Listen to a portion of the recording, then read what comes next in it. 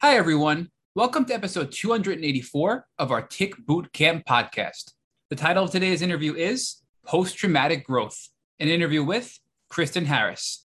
Today, we have the honor of sharing our interview with a brilliant young woman, Kristen Harris. Christina Consavelos, a Lyme-littered therapist, was my special guest co-host for this interview. Kristen had childhood Lyme, a few years later reached remission, and later in life, she relapsed with severe symptoms. Kristen talks to us about exactly what she did to not only recover the first time, but the changes she made most recently to get over chronic Lyme disease. So if you want to hear exactly what Kristen did and how she was able to overcome the trauma associated with two really bad bouts of Lyme disease, then stay tuned for this brilliant interview. Hey, Kristen Harris, and welcome to the Tick Boot Camp podcast. Hi, thank you for having me. Kristen, we are really excited to share with you today that we have Christina Consavelos from episode 159 of our Tick Boot Camp podcast, a special guest co-host today instead of Rich with me on this podcast. Christina, can you say hello? Hi, everyone. I'm excited to be co-hosting. And we are in a much better position because I can guarantee you that Christina is going to ask better questions than I do, because for this podcast, Christina is going to be filling in for my part of the interview and I'm going to be filling in for Rich's part. So you're in for a real treat today for everybody who's listening. So Kristen, if you can start by giving us an idea of where you grew up and what your childhood was like. Okay, I grew up in Westchester County, New York. Town is Somers, and it was a picturesque kind of the perfect childhood you could imagine. I grew up in a great neighborhood with lots of friends, and I have an older sister, and I spent a lot of my time outdoors and just have a lot of great memories. So, Kristen, most people, when they talk to us about New York, they go, where in Manhattan are you? And we're like, no, we're not from Manhattan. So give us an idea for our listeners where Westchester is in respect to Manhattan and New York City and how it's different or not different compared to Manhattan and New York City. Okay, so it is about 2 hours north, depending on traffic, of course, of New York City. And it is, a lot of greenery, very not city-like. I mean, I grew up in Somers, which was very, a lot of neighborhoods and kind of small town stuff, not the big city, busy streets and concrete jungle. Definitely more green trees and, small little towns and stuff like that. So it is not the concrete jungle that is New York City. This is more of a rural tree like area, right? And of course, you know what I'm going to ask about this. If there's a lot of trees and a lot of woods, there must have been a lot of ticks up there, right? So what kind of knowledge did you have, Kristen, about ticks growing up? Zero knowledge. Zero knowledge until I was 8 years old and found my first tick. And that's kind of when I learned about it. My family learned about it, all of that. So Kristen, your parents didn't even know about ticks and the dangers and risks of ticks prior to your exposure to a tick at 8 years old? Sort of. I mean, when the tick was found, my parents didn't know to take me to my doctor because it was embedded and they weren't quite sure what to do. But back in, the 90s, it wasn't as popular to know about Lyme and, the risks of what could happen. It was more, do you see a bullseye rash? If you don't, kind of wait it out, or here's a couple days of doxy and let's see what happens. Well, you and your parents are not alone because most of our guests have had the same answer as yours. In fact, I didn't even know what Lyme disease was before I got sick. So that just shows how much awareness we really need out there in the world, right? But walk us through your tick encounter at 8 years old. So you sound like you had an engorged tick. And I'd like to first start by asking you, where was a tick bite? Where was it on your body? Was it your armpit, your waist, etc.? In my belly button. Oh. Yeah. Now, did you find it or did your parents find it, Kristen? I did. After a day of, being outside with my sister and all of our neighborhood friends, took a shower and was getting ready for bed and thought it was a new mole. I didn't know what it was. And my mom was the one that realized what it was. So now your mom realizes what it is and there's a tick biting you. Does your mom remove the tick? Do you remove the tick? And how do you remove the tick? She removed the tick with tweezers. Definitely, probably not correctly because, we weren't aware of the proper way to do so. And she did, put it in a bag to bring to my physician. But again, It was, I don't believe it was sent out for any testing or anything. It was just, they took a look at it and, sent me on my way. So I know now you're 8 years old, and I don't remember much from when I was 8 years old, but I have to ask, do you recall what that doctor's visit was like? Or has your mom shared with you, what that visit was like with this doctor when you brought the tick and you said, hey, I was bit by a tick on my belly button. Here's the tick. What should we do? Do you have any memories or at least stories told to you by your mom about what that experience was like? Yes, I don't remember, but my mom, since I've been on this journey for my entire life almost, she remembers everything very precisely. So basically, they didn't really do anything with the tick. They didn't have the resources to send it for testing or anything like that. And of course, my mom has always been my number one advocate. So they basically said, oh, there's no rash. She has no symptoms. They were trying to make me wait it out. But my mom, what little knowledge was out there, she advocated for antibiotics, which at the time was amoxicillin, I believe, and they gave me only a couple of days. It wasn't a full course or anything. They basically kind of gave me something so we would leave them alone and go away for the most part. Reflecting back on this experience from your mom's standpoint, does she recall you having any symptoms post-tick bite and while on the antibiotics, even after the antibiotics, to indicate that you were infected with Lyme disease? Not really. Kind of was a very active, energetic kid. So she didn't see anything. And, even when I was young, if I didn't feel great, I still was, went to school, wanted to see my friends, was running around like a little maniac. So I didn't show any specific signs that she was alarmed and, wanted to follow up with a doctor or anything. So after the few days of amoxicillin, you're on with your life, no changes. And I'm sure your mom moves on and doesn't remember the tick bite moving forward because why should she, right? You're feeling good. You're not sick. And the doctor said you had nothing to worry about. So walk us through your childhood. So you're 8 years old, now from the time you were 8 up until, your teenage years, did you ever notice anything different about yourself compared to other children, that you were more tired, that, maybe you weren't behaving in the same way as your peers as a young child? Yeah, I do now, looking back, because I did have some struggles through my adolescent years with aches and pains, which, they always said was, oh, growing pains. In particular, my knees were always sore. Also a lot of kind of like cognitive and memory things, which kind of went more into my teenage years as well, just being forgetful and, taking a test or doing like a reading comprehension test. And I would read and not even remember what I read 2 seconds prior to answer a question on a test or something like that. So definitely see it now. So, from interviewing almost 300 people on this podcast, knee pain is a very common early symptom of Lyme disease, and especially in young children. And of course, cognitive and memory issues that are out of the blue, like yours, are also a huge red flag for Lyme disease as well. So they chalked up the knee pain to growing pains as, you're a kid, right? But what were they saying about your cognitive issues? Did your parents take you to any doctors, or were they just basically saying, hey, you know what, maybe she's having some, problems with memory retention or things like that? I was taken to many doctors. At first, it was kind of more, I wasn't interested or I wasn't paying attention when I started doing poorly in school. And then when I was around high school age, they basically said it was ADD. They put me on some medications, which, kind of helped, but it didn't solve the problem. And then as I got older, more symptoms started to kind of spiral. So I'd like to ask you, Kristen, about the ADD, because again, this is very common when people get misdiagnosed, and almost every person we've interviewed in this podcast has had at least one misdiagnosis prior to Lyme. So growing pains and ADD so far have been your misdiagnoses. But with the medication you were prescribed for ADD, you said it helped a little bit, but it really just muted the symptoms, and then you developed even worsening symptoms as you grew up.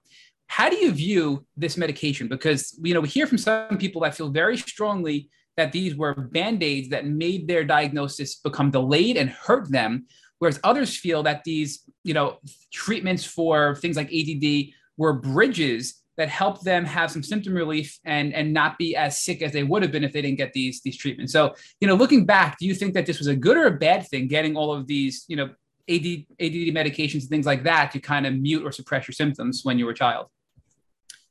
I mean, realistically, it probably hurt me because it was kind of masking the problem, and it made it a longer process, because temporarily it was fixing things. So like, I was feeling good. And, in high school, I didn't really want to be bothered with doctor's visits and following up with these things. So temporarily it fixed it. But in hindsight, I feel like it actually was prolonging, more symptoms and possibly more long-term effects of not treating the Lyme itself. So were there any other misdiagnoses in your childhood years? So you obviously the ADD, the growing pains. Was there anything else that were either symptoms or misdiagnoses that set you apart from your peers as a child?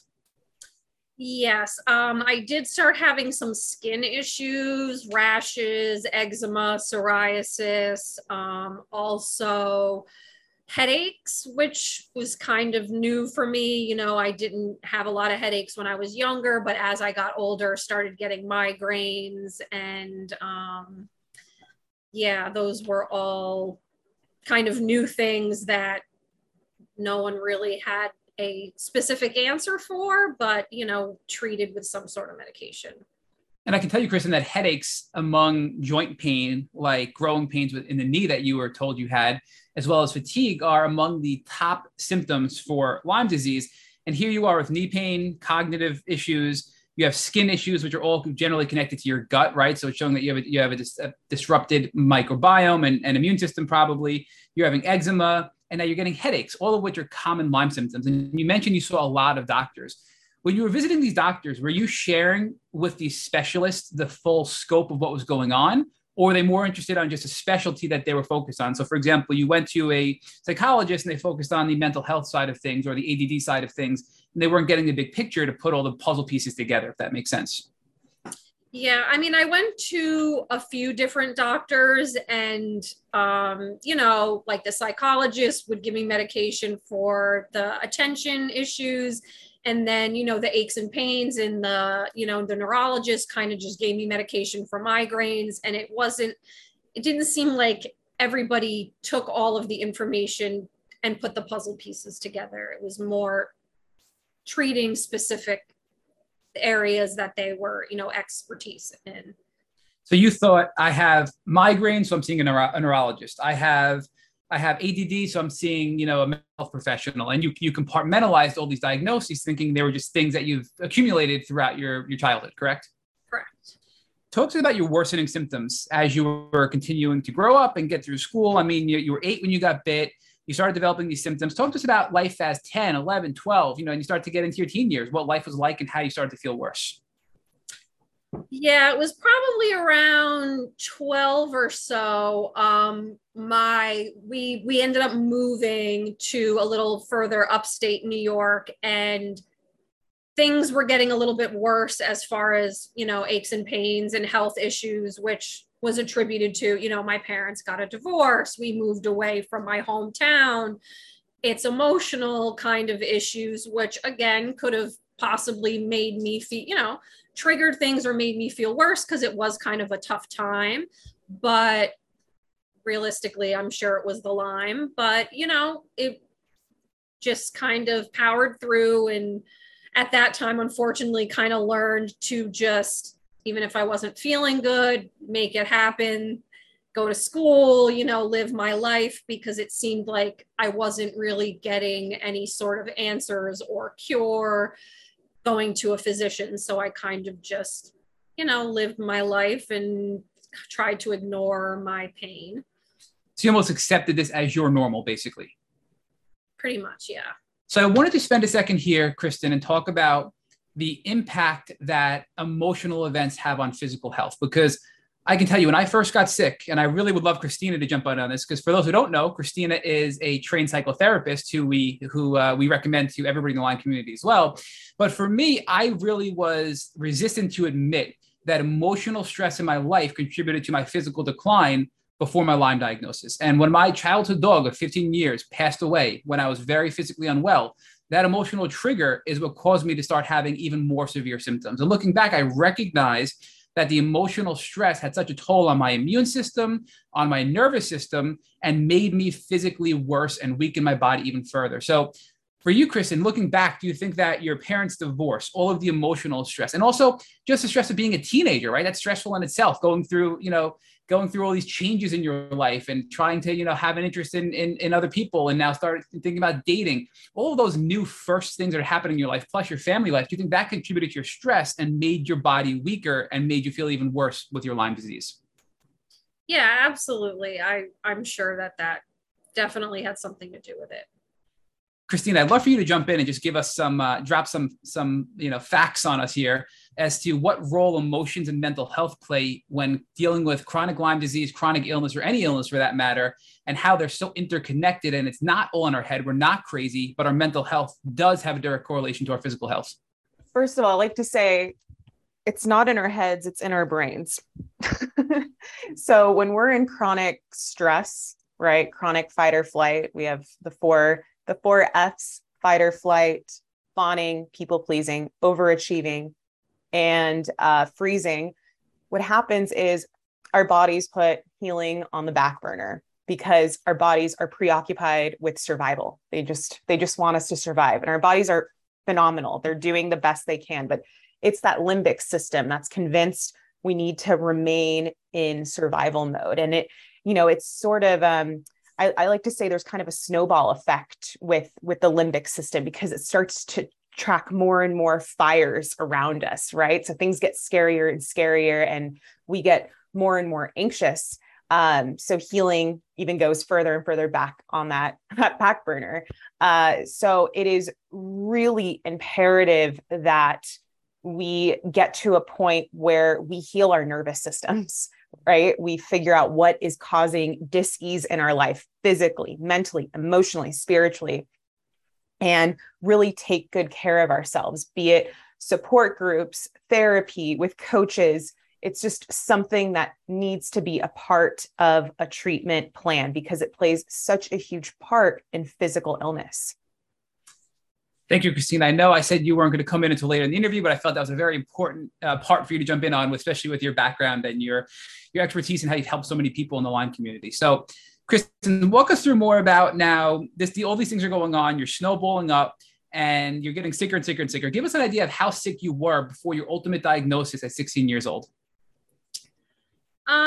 Pretty sick. More just a lot of the aches and pains and kind of just not feeling, this in comparison, I always compared it to my sibling because, she would, be up and around and going out with friends. And I always felt, fatigued at the end of the day and just certain aches and pains and things that she didn't experience. So I realized, hey, this isn't really normal. So I actually started seeing a chiropractor for my pains and back pain, knee pain. And he actually is the one that tipped me off about the Lyme. He had a connection with a physician that later I got treatment from. And that's the main reason out of all the doctors I saw, someone that, you wouldn't think would be the one, just there to crack my back and send me on my way. And he really, helped me find the root cause. So you were developing further body pain, it sounds like back pain, et cetera. So you went to see a chiropractor. What did you share with the chiropractor? Because I think this is important because looking back at my own journey, I know there are things I could have explained better to doctors and, reflecting on myself, what I could have done. How did you share with the chiropractor and what did you tell him about your symptoms that triggered him to think Lyme disease? I think just the overall picture, just talking about how, through the years, different symptoms kind of popped up that really hadn't gone away, that were more suppressed by medications. And just the list of symptoms, he has, is a family member of this prominent Lyme doctor. So he was really well versed in all of the symptoms and how, treatments can be, fail, and you might need additional treatments, and how it can turn neurological. So I just happened to speak to the right person with all of my, woes, and he had the key to help me figure out what was going on. Okay, so this chiropractor referred you to a family member who was a Lyme specialist who you went to see. Are you comfortable, Kristen, sharing the name of this Lyme specialist that you went to see? Yes. I wanted to be sure it was okay with you guys, but yes, it's Dr. Richard Horowitz. Okay, so you see Dr. Richard Horowitz, and again, he's in upstate New York as well, which is where you're living, correct? Yes, I was living in Rhinebeck, so a couple towns over from where his practice is. So you go to see Dr. Horowitz, and I'm going to guess and say he ran an IGeneX blood test on you. Is that correct? Or that's correct. Did he test for just Lyme or co-infections as well? I believe co-infections as well. Okay. So what were the results? The results were positive for Lyme. As normal, co-infections really didn't come back as positive, but based on symptoms and everything that was going on with me, I was also diagnosed with Babesia. And that's where my healing journey started. All right, so you're 16 years old. You're treating with the world famous Dr. Horowitz. We've had people tell us they've come to see Dr. Horowitz from Germany and France, right? That's how popular this doctor is. And he diagnosed you with Lyme and Babesia. So what is your treatment plan for a 16-year-old young woman with Lyme and Babesia that Dr. Horowitz prescribes? Unfortunately, I don't remember every specific medication, but I do know that it was a lot of pills, a lot of herbs and supplements, some terrible tasting liquids, which I will remember forever. And just it was a really tough protocol for a little over a year, I believe. And it was a lot. And it was a lot for a teenager who, at the time I'm thinking, why do I need to take all of this stuff? Does this guy know what he's doing? You just want to be a teenager. You want to hang out with your friends. You want to stay out late and do all of these things. And I'm there, counting pills, and my mom's chasing me down, not to forget, bring your medications with you and stuff like that. And it was a lot, but it saved my life. So these were tinctures and pills. So were you on antibiotics and natural herbals? Is that what it was? A combination of both? Yes. I don't believe at the same time. Unfortunately, at the time, it was 20 some odd years ago. It's hard for me to remember exactly what was given to me, but there would be, different stages of the protocol where you would take certain things together and then, remove something and then take other medications at the same time. And Kristen, you don't realize who this man is at the time, as far as being, this legend in the Lyme community. You're doubting if this is really going to work because it's a lot of medications, a lot of different things. So how did you start to feel when you first began treatment? Were you feeling better? Did you hurt? So walk us through the early period of your treatment. The early period, I definitely was herxing, feeling really poor. I was having, all sorts of rashes breaking out, sores in my mouth. I mean, so many really painful things. I will forever remember it was prom, and I had, probably from, the different viruses coming out that were in my system, such bad sores in my mouth that I could barely smile for a picture. But my mom was like, you're not stopping this protocol. So I powered through and, in the end was feeling amazing. So it was all worth it. Kristen, during this time period of almost 2 years, from 16 to 18, was there anything that you were prescribed or purchased through Dr. Horowitz or recommended by Dr. Horowitz that helped you in you having a Herxheimer reaction? Meaning, you're healing, you're killing a ton of things, you're supporting your immune system. Was there any particular tool that he gave you that really helped you when you were feeling really cruddy from treatment?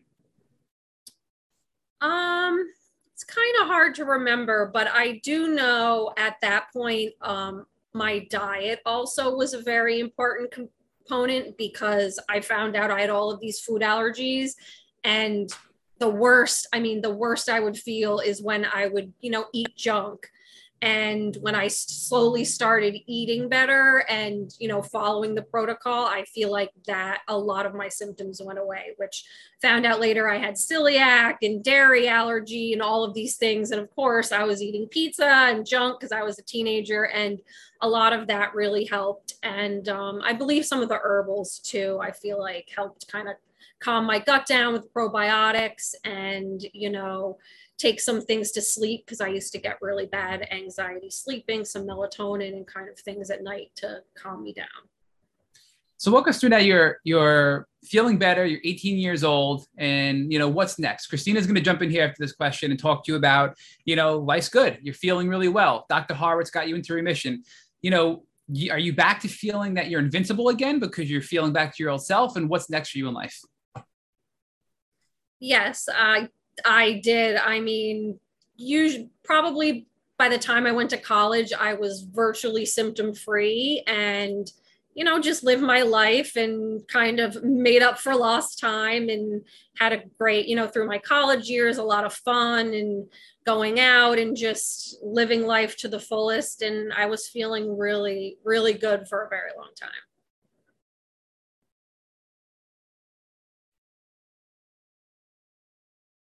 Okay. Am I taking over, Matt? It is your time, Christina. It is my time. All right. I cannot wait for you to geek out. I'm so excited to listen to this exchange here. I'm so excited. Thank you, Kristen. Thank you for letting me interview you. So, okay, you're feeling better. You have 6 years of life back, right? So to speak. So you're in college, you're enjoying yourself. Tell me what happens I think you said it was 2016. Yeah. So thinking back again, through, like the early 2010s, I started having some more headaches and stuff again, some ear problems, which was a strange one, the ringing in the ear. I felt like almost I was losing a little bit of hearing.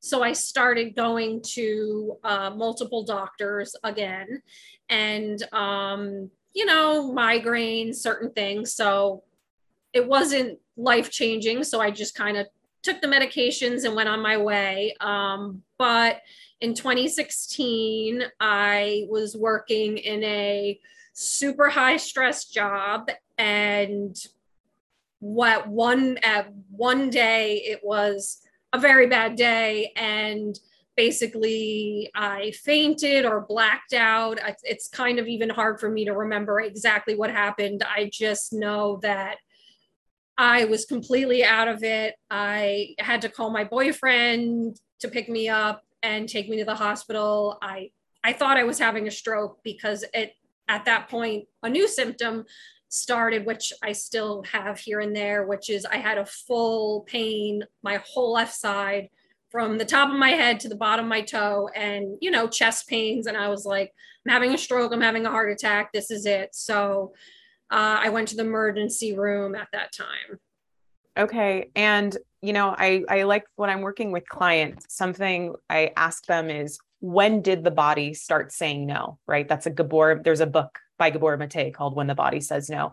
And with your job being stressful, do you think your body was signaling no, like I'm done, before that event happened? Yeah, I mean, honestly, there was quite a few months, maybe even a year leading up to that point, where things in my personal life and with work that were high stress and just really emotional and a lot for me. And I swear that day was the breaking point. It was the summer I was in someone's wedding, and that was constant demand. And then at this job, I got promoted. I had to take on all of these new accounts, and I was trying to handle it all. And it definitely kicked me over the edge. And my body was definitely saying no. It was saying no, right? And something we learned with healing from this is we can do anything, but we can't do everything. And so many of us were trying to do everything before we got sick, So how did, prior to that event, did you at all think, oh, this could be Lyme coming back up again? Or no? Like, what gave you the idea this is Lyme? this is for sure Lyme at this point? Well, after going again to a bunch of physicians that led me almost nowhere, I started doing my own research online. And that's kind of when I realized, this could be reoccurring Lyme again. Obviously, I went to the best doctor, got the best treatment, and was feeling amazing from 16 to 33 years old. So you kind of think it's gone, right? Oh, I'm cured. So at that point, when I went to the emergency room, that was not my first thought. My first thought was, I'm having a stroke, I'm having a heart attack, something major is going on. And it took, a while for me after many failed attempts at doctors to do my own research. And that's when I was like, you know what, I'm going to test again, which I did a regular blood test that came back negative. So that's when I had to find a specialist. Okay. And did you return back to Dr. Horowitz at this point? I did not, because unfortunately it had been so long that I was no longer a current patient in his practice. And he had a crazy waiting list of however many months, years, how it is with him, people come from all over the world. So I did reach out to them and I was on a waiting list, but I could not wait to find out, if that's what it was. So I, looked locally, which there are a few great doctors in the Westchester area. Okay. And was there one that you ended up sticking with and are still with at this point? Yes. I saw Dr. Rania Rafai Lowenberg, who is in Katona, New York, and she is a Lyme literate medical doctor. She has Lyme herself, so she has been through it as well, and that's how I got my new but not so new diagnosis of Lyme in 2016. Okay, so I have to ask sort of this emotional question, right? What came up for you when you found out you had Lyme again?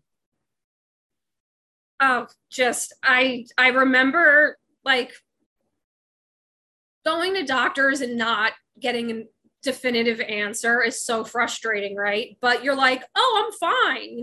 I'm not having a stroke. I'm not having a heart attack. So you feel like I'm good. It's just an ache or a pain. So when I did find out, it was relief and also sad. It was just like, oh my gosh, I have to do this all over again after, going through it as a teen was a lot. So I'm thinking, oh my gosh, I'm going to have to go through this all over again.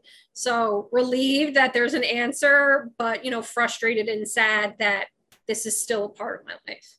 Totally. I like to say like the relief is in naming the monster. We know what the culprit is. We've named the monster. How do we fight the monster at this point? And that's my next question. Did you feel better equipped to fight the monster, to fight Lyme, knowing what you kind of had experienced and gone through previously? Yeah, absolutely. And also just with maturity, as a teenager, my priority wasn't my health. My priority was like fun, right? So you're 16, you want to hang out, you want to stay out late and do all these things. But, in your 30s, your priority is feeling well, right? And having your life and working and having a family or whatever you choose. But I knew I definitely felt more equipped and ready for it. And what at this point, did this doctor give you anything different? Was it the same protocol? What has worked? What hasn't? Tell us everything. So it was a little bit different because I did go through intravenous antibiotics, which I did not do previously.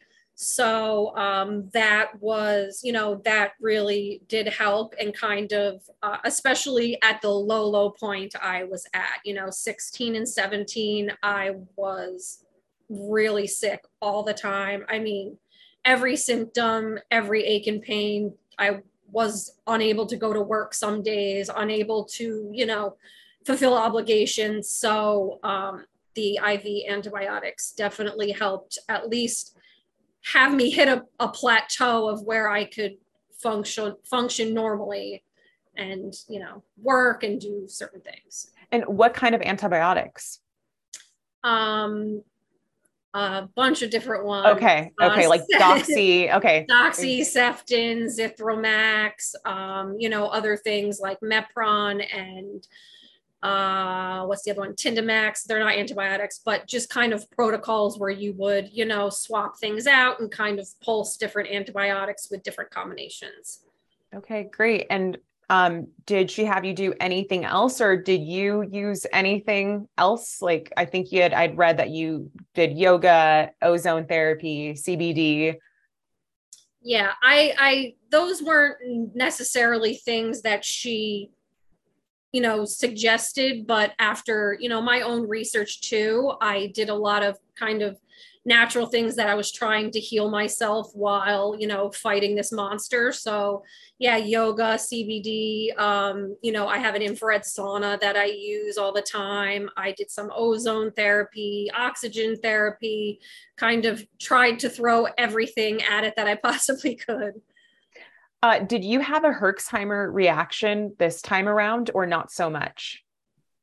Yes. It really kind of depended on what the protocol was, but in particular, I remember with Mepron, which usually is used for Babesia and other co-infections, that used to make me so sick and give me crazy anxiety. But in the long run, a lot of my symptoms that I had, I don't have anymore. So it helped. That's great. That's great. We always look for the long-term healing benefits, right? And so during this time, have you been able to work, or did you have to take time off from work? How did that look for you? Yeah, so I started kind of my crazy everyday protocol in the beginning of 2017. And in the summer of 2017, it was just not practical to do this treatment, going, feeling horrible and continue working. So I did go out on disability in 2017 that summer to do full-time, healing protocol. And I ended up out of work for a few years. Okay. And so you ended up out of work for a few years. And then what made you realize you could return back, right? That's always, I feel like that stage is one of the trickiest for those of us healing, is figuring out what the sweet spot is. Like, okay, do I go back to work full time? Can I handle it? Will it trigger anything? Do I have to go part-time? That sort of thing.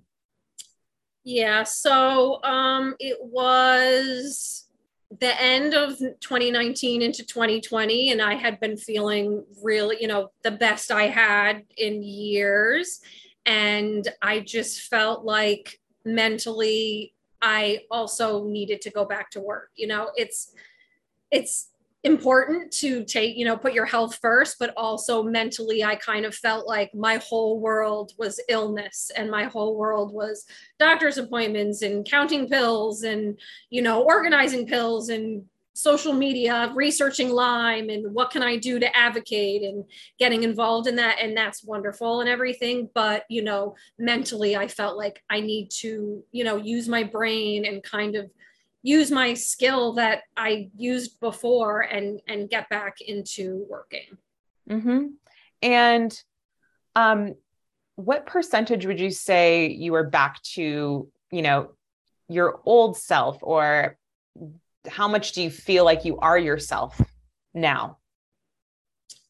I would say probably about 75%. I mean, things do vary, it's symptoms come and go. There's days where I feel 100% and I feel like I'm invincible. And then there's days where I can't, wake up.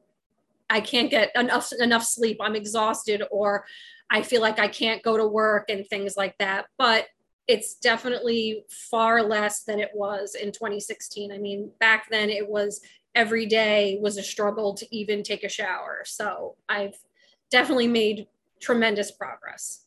And I always like to say healing's not linear, right? We're just looking for an upwards trajectory, even if it's, 0.02% of a positive trajectory. So what do you feel like has, since 2016 up until now, what do you think has improved for you mentally, physically, emotionally, and spiritually?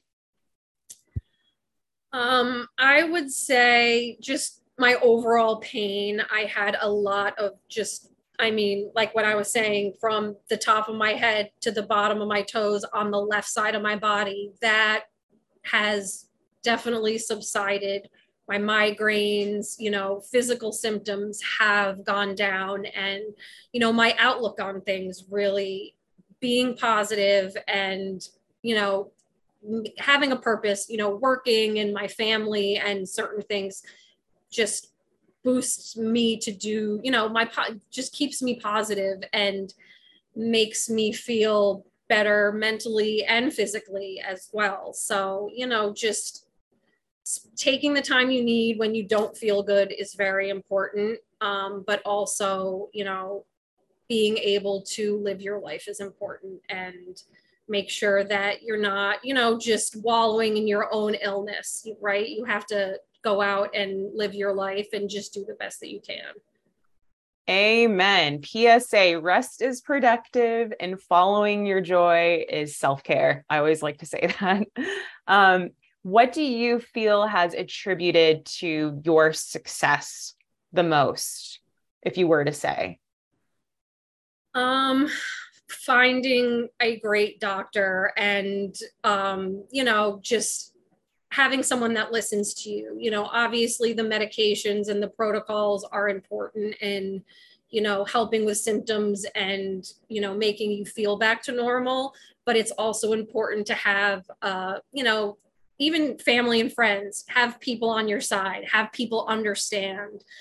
I went through challenges, especially the work situation, when I was sick and went out on disability, not having the support of my employer, not having the support of some friends and stuff, because, you have to cancel things, you can't fulfill obligations, and people don't, they see me and they're like, oh, you look great. What do you mean you can't do this? And it's really having a support from everyone that, helps push you over to, a positive side and feeling your best.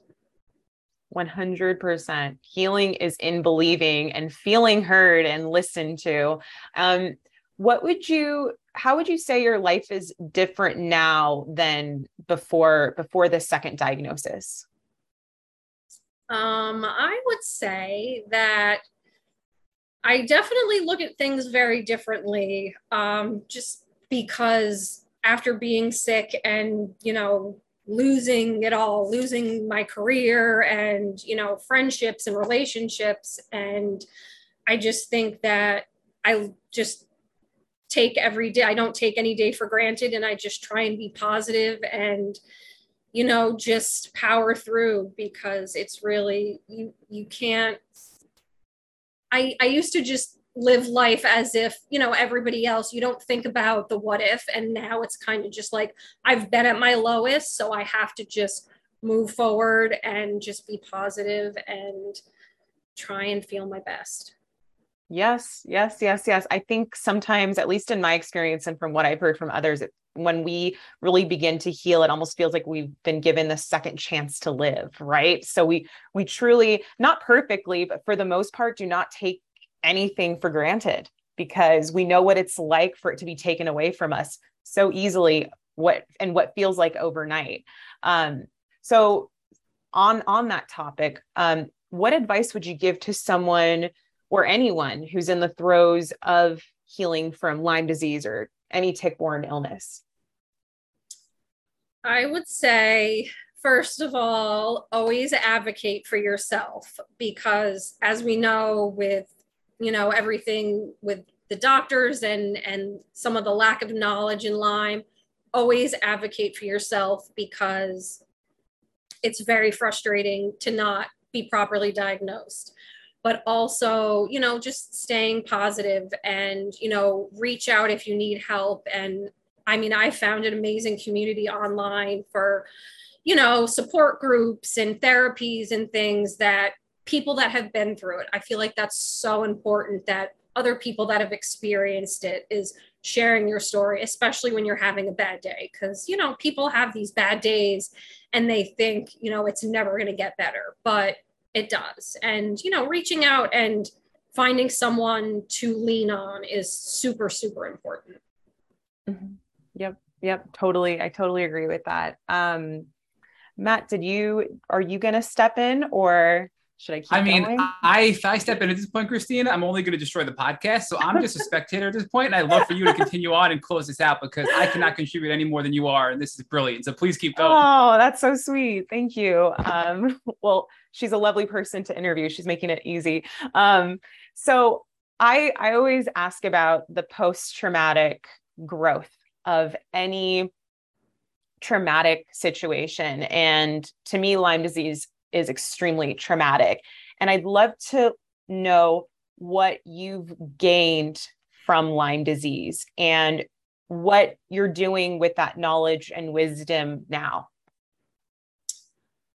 Definitely don't sweat the small stuff, because, sometimes even friends or family, I see people with, lack of patience or get angry over the silliest thing. And it's so important just not to take life for granted, your health for granted, your happiness for granted, because it's really the only way you're going to get through. And I mean, it's definitely changed who I am.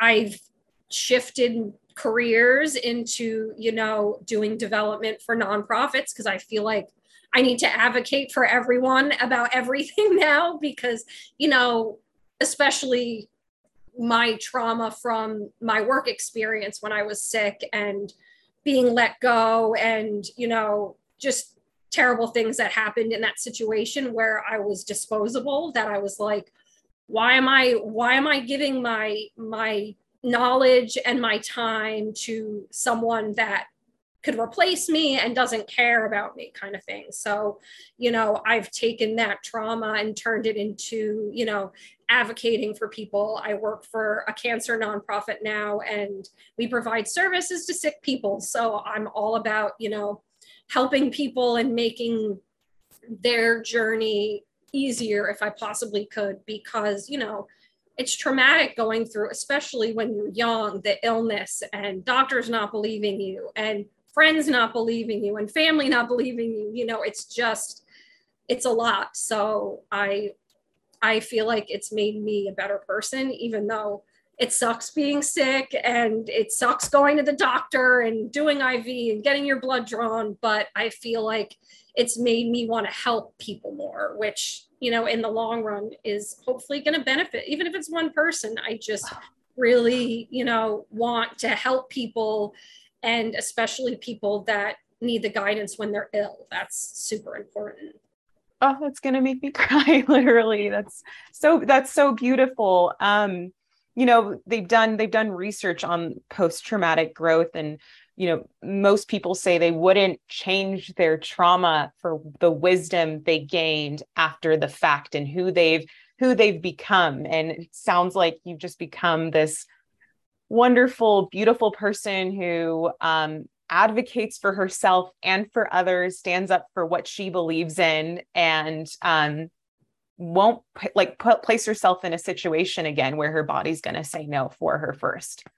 So absolutely, that's so beautiful. Are you still connected to the Lyme community at this point? And if so, how? Yes, I am. Social media, I have all of my social media friends. I do some of different support groups. I am a ambassador for Global Lyme Alliance. I've actually been speaking with them more, possibly about getting involved, on a part-time basis to help with their development stuff, because I've been working in fundraising and events the last couple of years for Gilda's Club, which is a cancer nonprofit. So I still want to give some of my time to the Lyme community, because that's where my heart is. And so I definitely still stay involved. Yeah, it looks like you give a lot of your heart to it still. So thank you for that. Thank you. And what advice would you give to others who are not sick, just looking to protect their families against any tick-borne disease? Definitely do your own research. And as I said before, advocate for yourself. I actually have a family member who recently got bit by a tick and has been struggling with doctors and the whole story that I went through. And I instructed her, to see a Lyme literate doctor, get proper testing. And that is the most important thing, because it's my sister-in-law's child who is 4 years old, and I do not want a kid going through what I went through. So it's so important to advocate for yourself. If your doctor is not helping you, you need to do your research and find another physician that will get you proper testing and proper treatment, so you can nip it in the bud before 20 years goes by like me. Yes. And you brought up a really good point that I always like to repeat to everyone is that, you don't work for doctors, they work for you. So if you find a provider, and this includes myself as a provider, that's not a good fit, swipe left onto the next one. Keep moving forward until you find someone who sees you, who believes you, who doesn't gaslight you, who really wants to help and understand you so that you can heal. And you kind of answered my next question, which is, if knowing what you know now, what would you do if a tick happened to bite you? I would definitely send the tick for testing. That is the first thing that I didn't even know was possible, a million years ago when I was bit.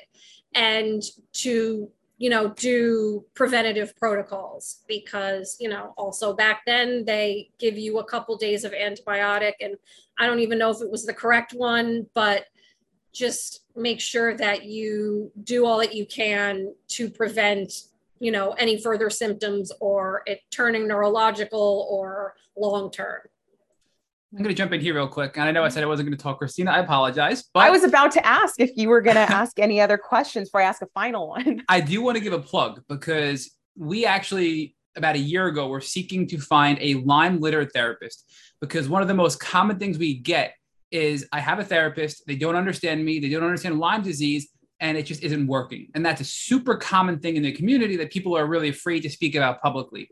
So when we had interviewed you, Christina, we said, wow, here we are with somebody who has gone through the Lyme journey, has overcome it, and is now helping people as a therapist in their Lyme journey. So I just want to let everybody know, if you're listening to this podcast and you're struggling and you want to see a therapist, or you have a therapist that isn't working out, please reach out to Christina. She's Buen Camino on Instagram. Christina, do you have a website? I just want to give you a little plug here for your services. Yeah, for my therapy website, it's at Begin Within Today, or www.beginwithintoday.com.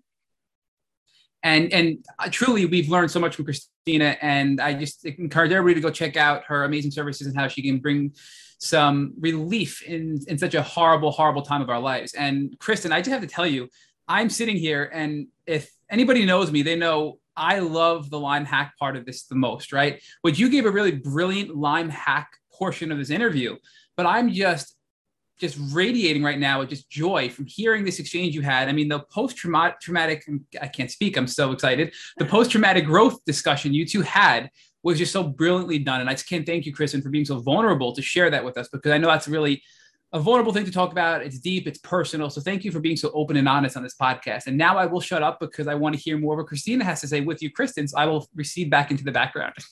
Oh, Matt, thank you so much for that plug. And again, Kristen, thank you for being here and letting us interview you. So I think my last question would be, if you could go back in time and tell your younger self anything when you got diagnosed, either the first time, the second time, what would those words be? That it will get better. That it's a long, hard road, but it will get better. You just have to advocate for yourself and, go through the tough journey, but in the end, it'll all be worth it. Oh, I felt that deeply. I know, like I'm crying now. Me too. Now we're all crying. So, Kristen, thank you so much for joining the Tick Bootcamp podcast and blessing our listeners with your story. And Christina, thank you for being a guest co-host. We appreciate you, Kristen. We appreciate you, Christina. And thank you both so much. And thank you, Tick Bootcamp, for just being the most amazing. So Yes, thank you guys so much. Thank you for listening to our special Tick Bootcamp interview with our guest, Kristen Harris. Lyme litter therapist Christina Consavelos was our special guest co-host during this interview. To our listeners, we have a call to action. First, if you'd like to learn more about Kristen Harris, please visit her on Instagram at Tick Don't Kill My Vibe. Second, if you've enjoyed this episode of our Tick Bootcamp podcast, please share it with your friends on social media. Third, Tick Bootcamp has created a Tick Bite blueprint that has been inspired by the information that has been shared with us by past podcast guests. We urge you to visit our website at tickbootcamp.com/bite to view our blueprint. Fourth, don't forget to subscribe to this podcast on Apple Podcasts, Google Podcasts, or Spotify to get your automatic episode updates of our Tick Bootcamp podcast. Please take a minute to leave us an honest review on your podcast platform of choice. And finally, if you'd like to search our podcast library of almost 300 episodes, subscribe to our email list, or share feedback with us, please visit our website at tickbootcamp.com. Thank you, as always, for listening.